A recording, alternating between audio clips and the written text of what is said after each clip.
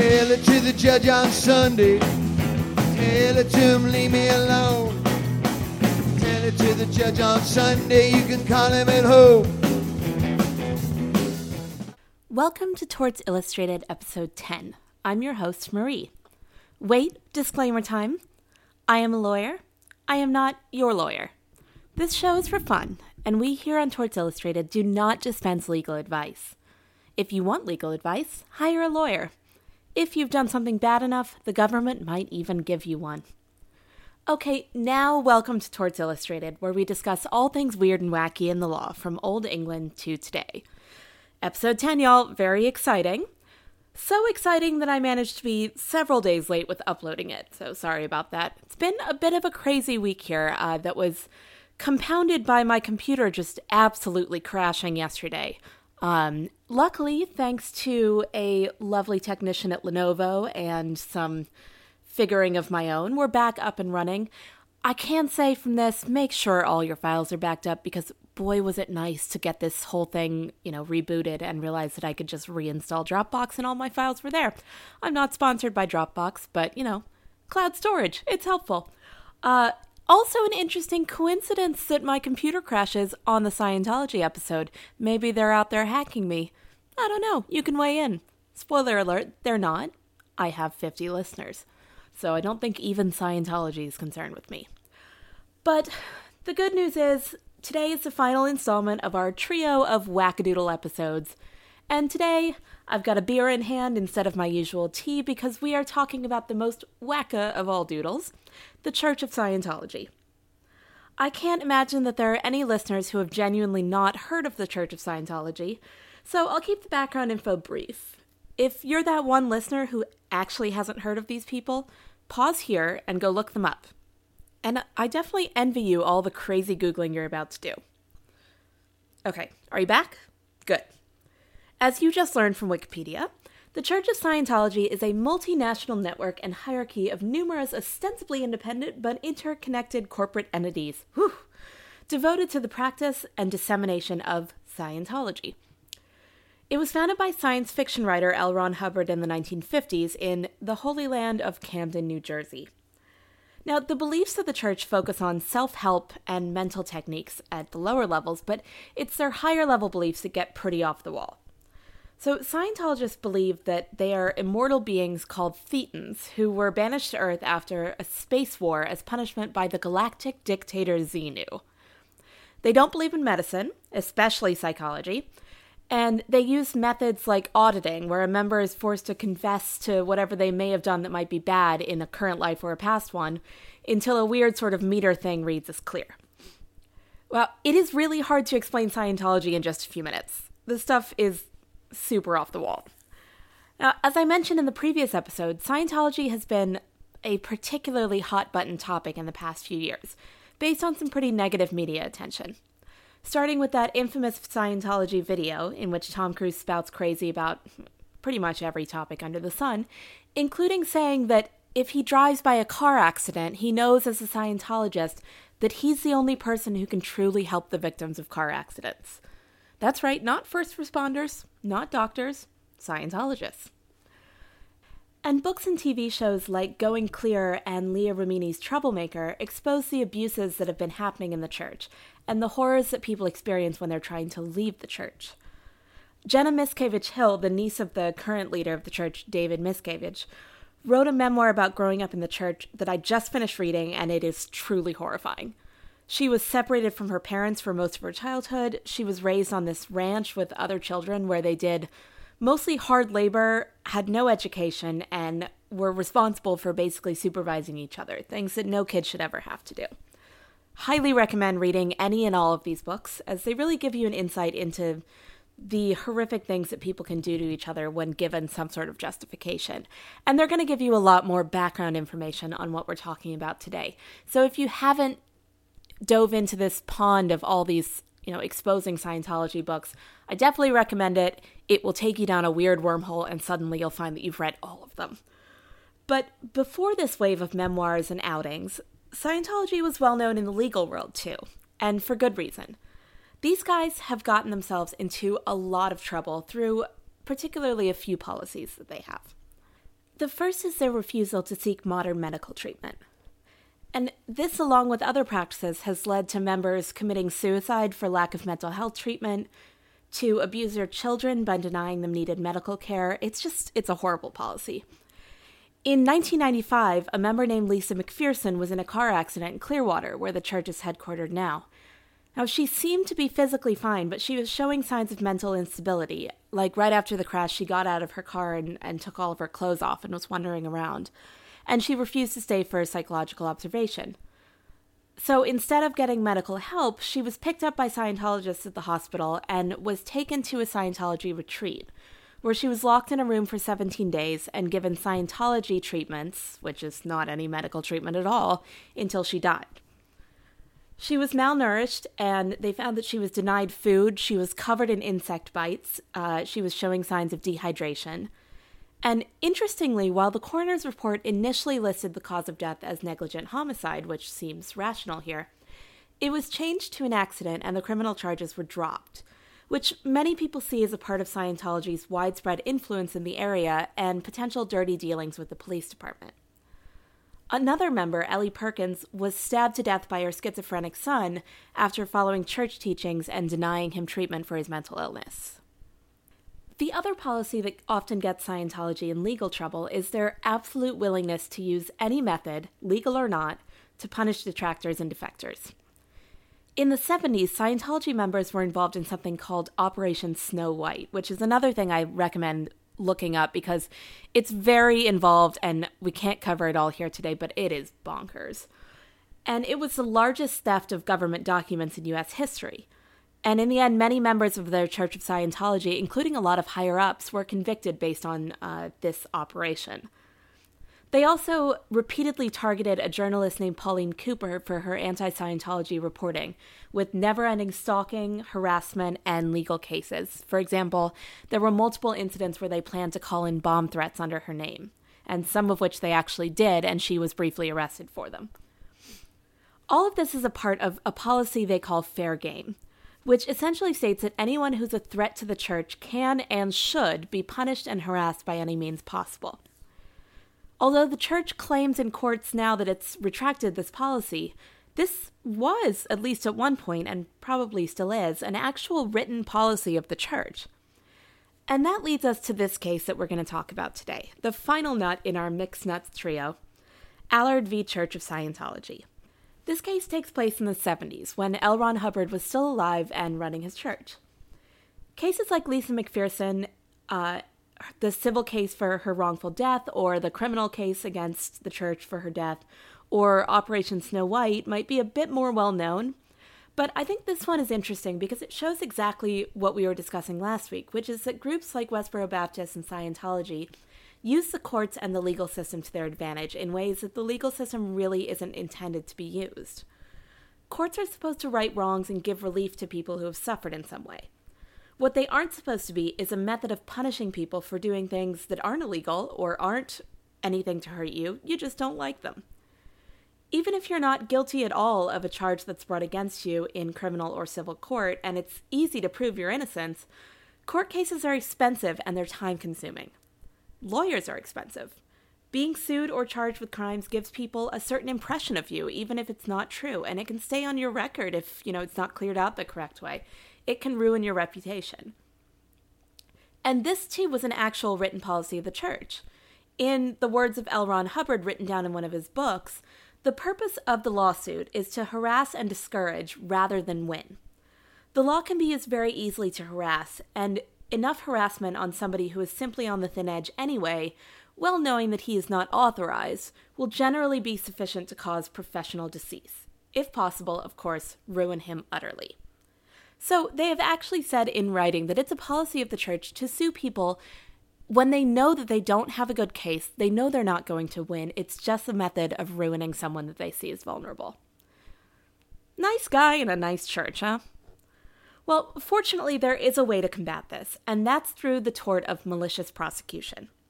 So, buckle up because we are about to learn all about it. So, let's go over the facts first. The Allard in this case is Gene Allard, who was a member of Sea Org, which is Scientology's totalitarian sort of organization of higher-ups. So named because when L. Ron Hubbard actually began it, he had a series of ships so that he could escape into international waters and away from certain laws. Gene Allard joined the church in early 1969 and eventually became a banking officer for the church in Los Angeles. But in that same year, he decided that he wanted to leave the church. Obviously, he hadn't had a very good experience. Now, as I learned reading Jenna Miscavige-Hill's book, there are basically two ways to leave the church. So the first is that you can go through an official process of questioning and payments and stuff and leave according to the rules of Scientology, which can be a very difficult process, especially because you get given what's called a freeloader bill for any Scientology services or classes that you got for free while you were a member of Sea Org. But this is the method that theoretically allows you to leave the church and still be in contact with your family members and people within the church. Now, the other option that you can pursue is what's called blowing, which is basically leaving the church without permission. And that can lead to being declared a suppressive person, or an enemy of the church. The church often abbreviates it as SP. And that activates the fair game policy that we talked about. At that point, church members believe that they can do anything and everything to punish you. And remember, today's case is from the 1970s under L. Ron Hubbard, who was bad and crazy, but by all accounts, the current leader, David Miscavige, is much worse and has really taken this policy to heart. So Gene Allard tried to leave the first official way, including writing to L. Ron Hubbard himself for permission and enduring threats from high-ranking officers who told him, quote, "We'll deal with you in whatever way is necessary." When this wasn't working and people tried to force him to stay, Allard had finally had enough. So one night, he went to his office very late. He opened the safe and he took records from inside of it, which allegedly showed improper financial doings. Borrowed a car from one of his friends to get to the airport, flew directly to Kansas City, and delivered the records to an IRS office. And at that point, he completely left the church. Now, there were also several thousand Swiss francs and some traveler's checks in the safe, which Allard says he never touched, but the church claimed that he stole them. They eventually caught up with him in Florida, and he was arrested for grand theft for these Swiss francs and traveler's checks. Of course, since the church had no real evidence of Allard stealing them, the charges were eventually dropped, but he did spend 21 days in prison in Florida. So obviously Allard was pretty upset, and he sued the church in civil court for malicious prosecution. Malicious prosecution is one of these torts that we talked about last week, and just like the ones we talked about last week, it has certain elements that have to be met. So it's a common law intentional tort, and its elements include, number 1, intentionally or maliciously instituting and pursuing a legal action, either civil or criminal. That is, number 2, brought without probable cause. And number 3, dismissed in favor of the victim of the malicious prosecution. So basically, it's exactly what we talked about with Scientology's fair game policy. Prosecuting someone with no real case, knowing that you have no case, just to hurt them. And of course, keep in mind that they do have to actually be cleared on these charges. So if there's some sort of reasonable suspicion, this is a no-go. Now, the church also countersued Allard for another tort called conversion, which is basically the civil version of theft. Remember, a criminal case is the government charging you with a crime, while a civil case is two people suing each other. So you can't go to jail on a civil charge, but there are many torts that mirror criminal charges so that people can sue for damages if the government declines to prosecute, or even if they prosecute anyway. And that's the case with things like murder and wrongful death, which mirror each other, or in this case, conversion and theft. A moment about countersuing, too. This is what happens basically when someone brings a civil case against you, and your response is, not only are they wrong, but also I have a case against them. So instead of separating it into two separate trials, they're kind of lumped together with a suit and a countersuit, and they're tried at the same time. It's a method of being efficient and keeping interrelated causes together in one case. If you'd like to know more about that, I recommend that you take a civil procedure class. Now, in the lower court on this case, Allard won on malicious prosecution, and Scientology lost on conversion. So a big slap in the face to the evil empire. Not only that, the court awarded Allard a ton of money in various types of damages for his trouble. So Scientology, of course, was not satisfied with this verdict, and they appealed, and the California Court of Appeals opinion is what we're discussing today. The appeal focuses in on the malicious prosecution charge rather than conversion, so that's what they actually appealed against, so we're going to focus on that too. On appeal, Scientology raised 10 different issues with the lower court decision, some of which are kind of dull and procedural, so we'll skip those, and some of which the court just does away with really quickly. For example, Scientology claimed that Allard's lawyer acted improperly, and the court gave this about one paragraph of attention because it was so patently untrue based on the record. In fact, they described it as an exceptionally well-conducted and dispassionate trial. Scientology also straight up lied in some of their appeals. For example, one of their claims on appeal is that the court refused to ask or permit voir dire questions of jurors pertaining to their religious attitudes or prejudices. Voir dire questions are the questions that the attorneys ask to jurors to screen them and decide who to select for the jury. It's a very regulated process, and there's a record kept of it. So they made this claim, and the minute that the judges in the higher court looked at the record, it became very clear that it was just completely untrue. Jurors were asked about their knowledge of Scientology, and if they knew about it, they were questioned in depth on what they knew and how they felt about it. In fact, one of the jurors, or potential jurors, was dismissed because she knew of a couple who had split up over their disagreements over Scientology. So, just a bonkers false claim that they can never have expected to win on. But this is another part of this sue them into the ground policy that the Church of Scientology has. It still takes time and money and effort to fight an obviously untrue claim, especially when it's mixed in with things that the court actually does have to think about and rule on, rather than just consult the record to see if it's true or false. So again, they're just wasting Allard's time, wasting his money. Those kinds of stupid untrue claims aren't really worth our attention, so we'll skip them. If you're interested in those, the whole decision is available online. All you have to do is Google Scientology v. Allard. I am telling you to go to the internet so many times in this episode. I promise I'm not lazy. There's just a lot going on here. But it is easy to find and it's free. So, for the 5th time, feel free to Google it. So let's talk about the points on appeal that we're actually going to dig into. The first is claiming some sort of bias against the religion. So they believe that the jury decided based on a bias against them rather than the actual facts. They also complained about the court blocking some of the facts from the criminal case and mixed in some of the aspects of conversion. So we'll talk about how they did that. And then finally, they had a complaint against the damages that were awarded to Allard. So we've taken these 10 points, we've narrowed them down to the interesting ones. Let's talk through some of these things and how the court felt about them.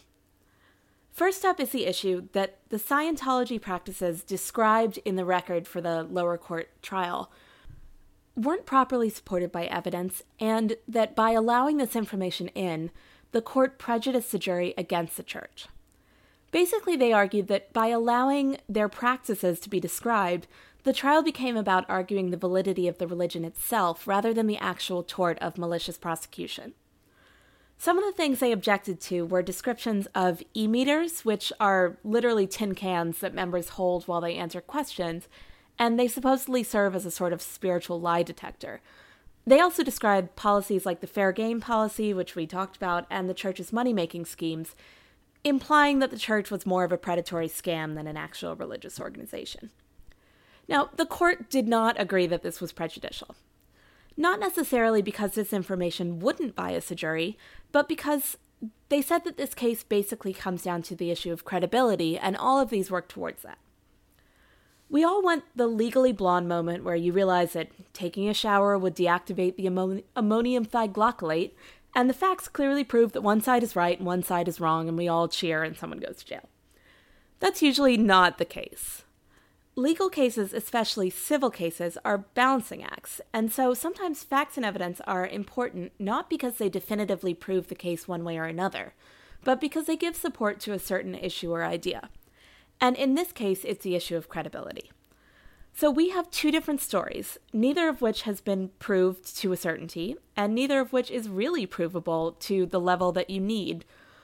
On one side, we have Allard claiming that he took only the tax information and ran and has been harassed unfairly since, while the church is claiming that Allard is a thief, and they had a legitimate case against him for theft, and they have one for conversion, even if the criminal charges were dropped. Now, our burden of proof in the civil courts is lower than the criminal courts, so it's okay that none of our evidence proves this definitively either way, but it does come down to this issue of credibility that the court finds so important. Who do we believe? Do we have a thief and a liar, or a church willing to harass people using the courts just for leaving the church?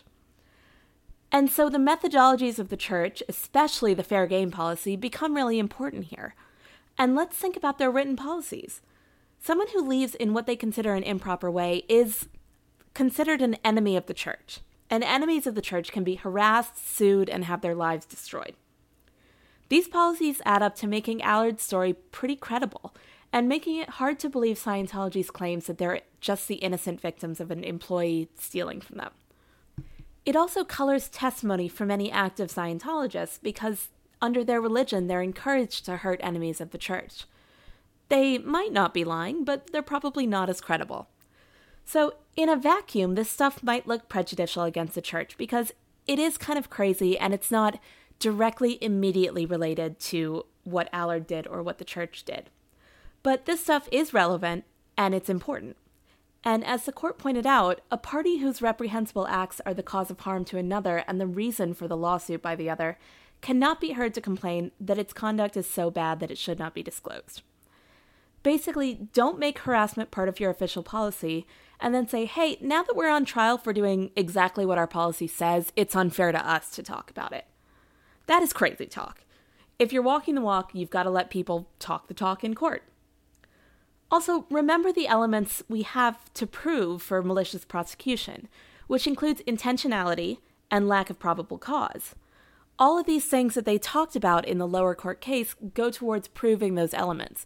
They show that the church has a history and a policy of bringing cases without any probable cause. They show the kind of things that they said to Allard when he was leaving, claiming that they were going to come after him, using his readings against him.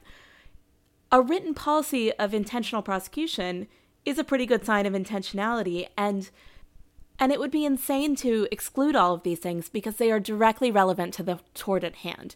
So this is not religious-based discrimination. This is just showing the elements of the tort. Nope, shut it down. A few of Scientology's other issues on appeal seem to be kind of a backdoor way to bring up the issue of conversion, even though they lost on that issue and they weren't appealing it. Apparently, in addition to the francs that they claimed Allard stole, there were also some traveler's checks in the safe. And a few of them had actually been filled out and signed by Allard, who claims that he deposited them in Scientology accounts as a routine part of his job prior to leaving, while Scientology claimed he stole them as he left. For our younger listeners, who have never seen these because they went the way of the dodo when I was in my teens, a traveler check is a check that your bank issues to you that kind of works like cash. So it's a blank check, and then you can fill it in and give it to someone, but it doesn't have the same kind of attachment to your account as another check would, so there's not the same tracking process. I'm still a little unclear on how they work because, like I said, I think I may have bought some of them the very first time I went to Europe when I was 14, but other than that, I've never even used them. So even I am not old enough to have a great memory of traveler's check. Point being that they're untraceable enough that there was no way to really prove whether he took them or not, because although they were filled out with his information, we don't know where that money ended up. So if he's telling the truth, then they ended up back in Scientology accounts. If Scientology is telling the truth, then maybe he took them, filled them out, and gave the money to friends or deposited it in his accounts. Who knows? But these traveler's checks were a big part of why they were able to actually get him arrested originally on theft. And after he was released and those charges were dropped, they became an issue in the charge of conversion. Now, the issue that they raised on appeal is that apparently the jury was instructed to disregard any evidence relating to the traveler's checks when considering malicious prosecution. And Scientology claimed that it was prejudicial to instruct the jury to ignore the traveler's checks. Now, how they arrived at those instructions, I don't know. It's not in the appeal decision. But the court actually pointed out that it didn't really matter if the jury had considered the traveler's checks or not when it came to malicious prosecution, because they found for Allard on the issue of conversion. If they thought he had stolen the traveler's check, they would have found him liable on conversion. That's the whole point of that counterclaim. They clearly didn't think he stole them. So how would it have helped Scientology at all for the jury to consider the checks in the claim of malicious prosecution? If anything, it hurts them, since the jury thought that he didn't steal them. They also claimed that it was prejudicial that the court didn't let them dig into why the criminal case got dismissed. But remember, our third element of malicious prosecution is that the case is dismissed in favor of the person claiming malicious prosecution. That's just sort of checking a box. There's nothing in there that makes it so that you have to dig into the why of that claim got released or why they were released, from charges. And also the court noted again that this wouldn't help them if it was allowed. There was actually a hearing outside the presence of the jury to discuss this, and a big part of why that criminal case was dismissed was because the Scientology witnesses were super evasive and completely unhelpful. So in the end, they couldn't really make the charges stick. Now, if they had wanted to reveal this to the jury, they could have pushed for it in the lower court. They didn't, and so bringing it up on appeal really wasn't getting them anywhere and was sort of inappropriate and unrelated to malicious prosecution. So far Scientology has failed on claiming religious bias. They have failed on trying to drag back up this supposed theft. The last thing they tried was a few arguments based on damages. One thing I want to pause and talk about here is called arguing in the alternative. So if you're being charged with a crime or sued in a civil suit, you want to have every possible avenue to win, not just the single theory that your attorney thinks is the best one. So attorneys can advance competing and sometimes completely contradictory arguments, all in the same case. And then it becomes sort of a choose-your-own-adventure for the judges. They get to decide which, if any, of these theories work. So in this case, the church has raised a bunch of claims saying, hey, we're not liable for malicious prosecution because of X, Y, and Z. But in the event that you're not buying all of that and you think that we're liable for malicious prosecution, then at least we think that what you're charging us is too much in damages. So they have these different levels of argument that allow them to argue with every single thing. And this is really important because although, I'm not a big fan of the Scientologists, it wouldn't seem very fair if they had to choose between arguing their innocence, wrong word here because it's a civil case, but you know what I mean, or arguing for less damages. So they don't have to pick, they can argue for all of it at once. I think I've talked about this in other episodes, but there are a lot of different types of damages that you can award to someone in court. Typically, damages are money or some sort of restitution given to an injured party to compensate them for loss or injury. In this case, the church was ordered to pay compensatory damages and punitive damages. Compensatory damages, or actual damages, make right a very particular loss. They're usually quantifiable, and they measure something tangible. For example, all of Allard's actual costs in defending himself, maybe the cost of lost wages from spending 21 days in prison, etc., etc., etc., all of those things could go under compensatory damages. And the lower court awarded Allard $50,000 in compensatory damages, which Scientology said was too much. Now, based on what I just said, you might think this would be simple to decide since the jury is back there totaling receipts and invoices, but that's not really the way it works, because compensatory damages can also cover more nebulous things like reputation damage. There's actually not a definitive standard for how to calculate something like that. And that was part of Scientology's argument here, that the jury was instructed badly when they were told to use their reasonable judgment and reminded that they shouldn't put the defendant in a better position than they were in before. But the court found that the instructions got it right, because that's pretty much exactly what the jury should do. Use their judgment to fix what went wrong, but not give the victor a windfall. So you're not making money off compensatory damages, you're just getting put back to where you were before all of this happened to you. Now, the other type of damages that they awarded in this case were punitive damages. And these are the fun ones. These are what you probably think about when you think about the big awards that are given in legal cases on TV. And they are only awarded when the conduct was egregiously bad and the jury believes that compensatory damages just aren't enough to right the wrong, even if they technically cover the numbers. They're supposed to be given very sparingly, and in this case, the jury gave Allard $250,000 in punitive damages to be paid by the Church of Scientology. Yikes. Now, whether this is true or not is iffy because their financials are very shady and they bury a lot of their assets, but the church claimed in the appeal that this was 40% of their net worth. So if we believe them, this was just a crazy amount of punitive damages. So they claimed, again in the alternative, that these shouldn't have been awarded at all, but even if they are, they're paying too much. So on the first point, the court, surprise, surprise, didn't buy their argument.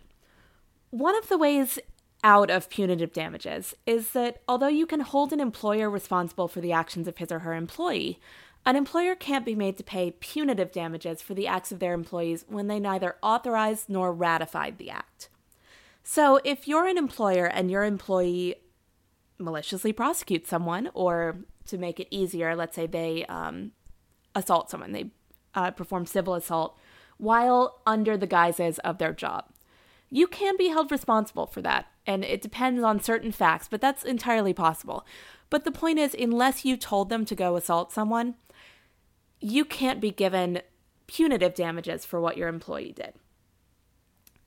Now, the church argued that if any harassment or malicious prosecution took place, it was the act of their employees and not something sanctioned by the church. The thing is, an employee's act doesn't have to be officially sanctioned in the way the church was implying. Just because there isn't a memo out there saying, dear followers, please go sue the shit out of Allard, love your church, doesn't mean they didn't sanction it. I mean, there's this policy of fair game that was put into place by the very founder of this church. It was an officially authorized policy.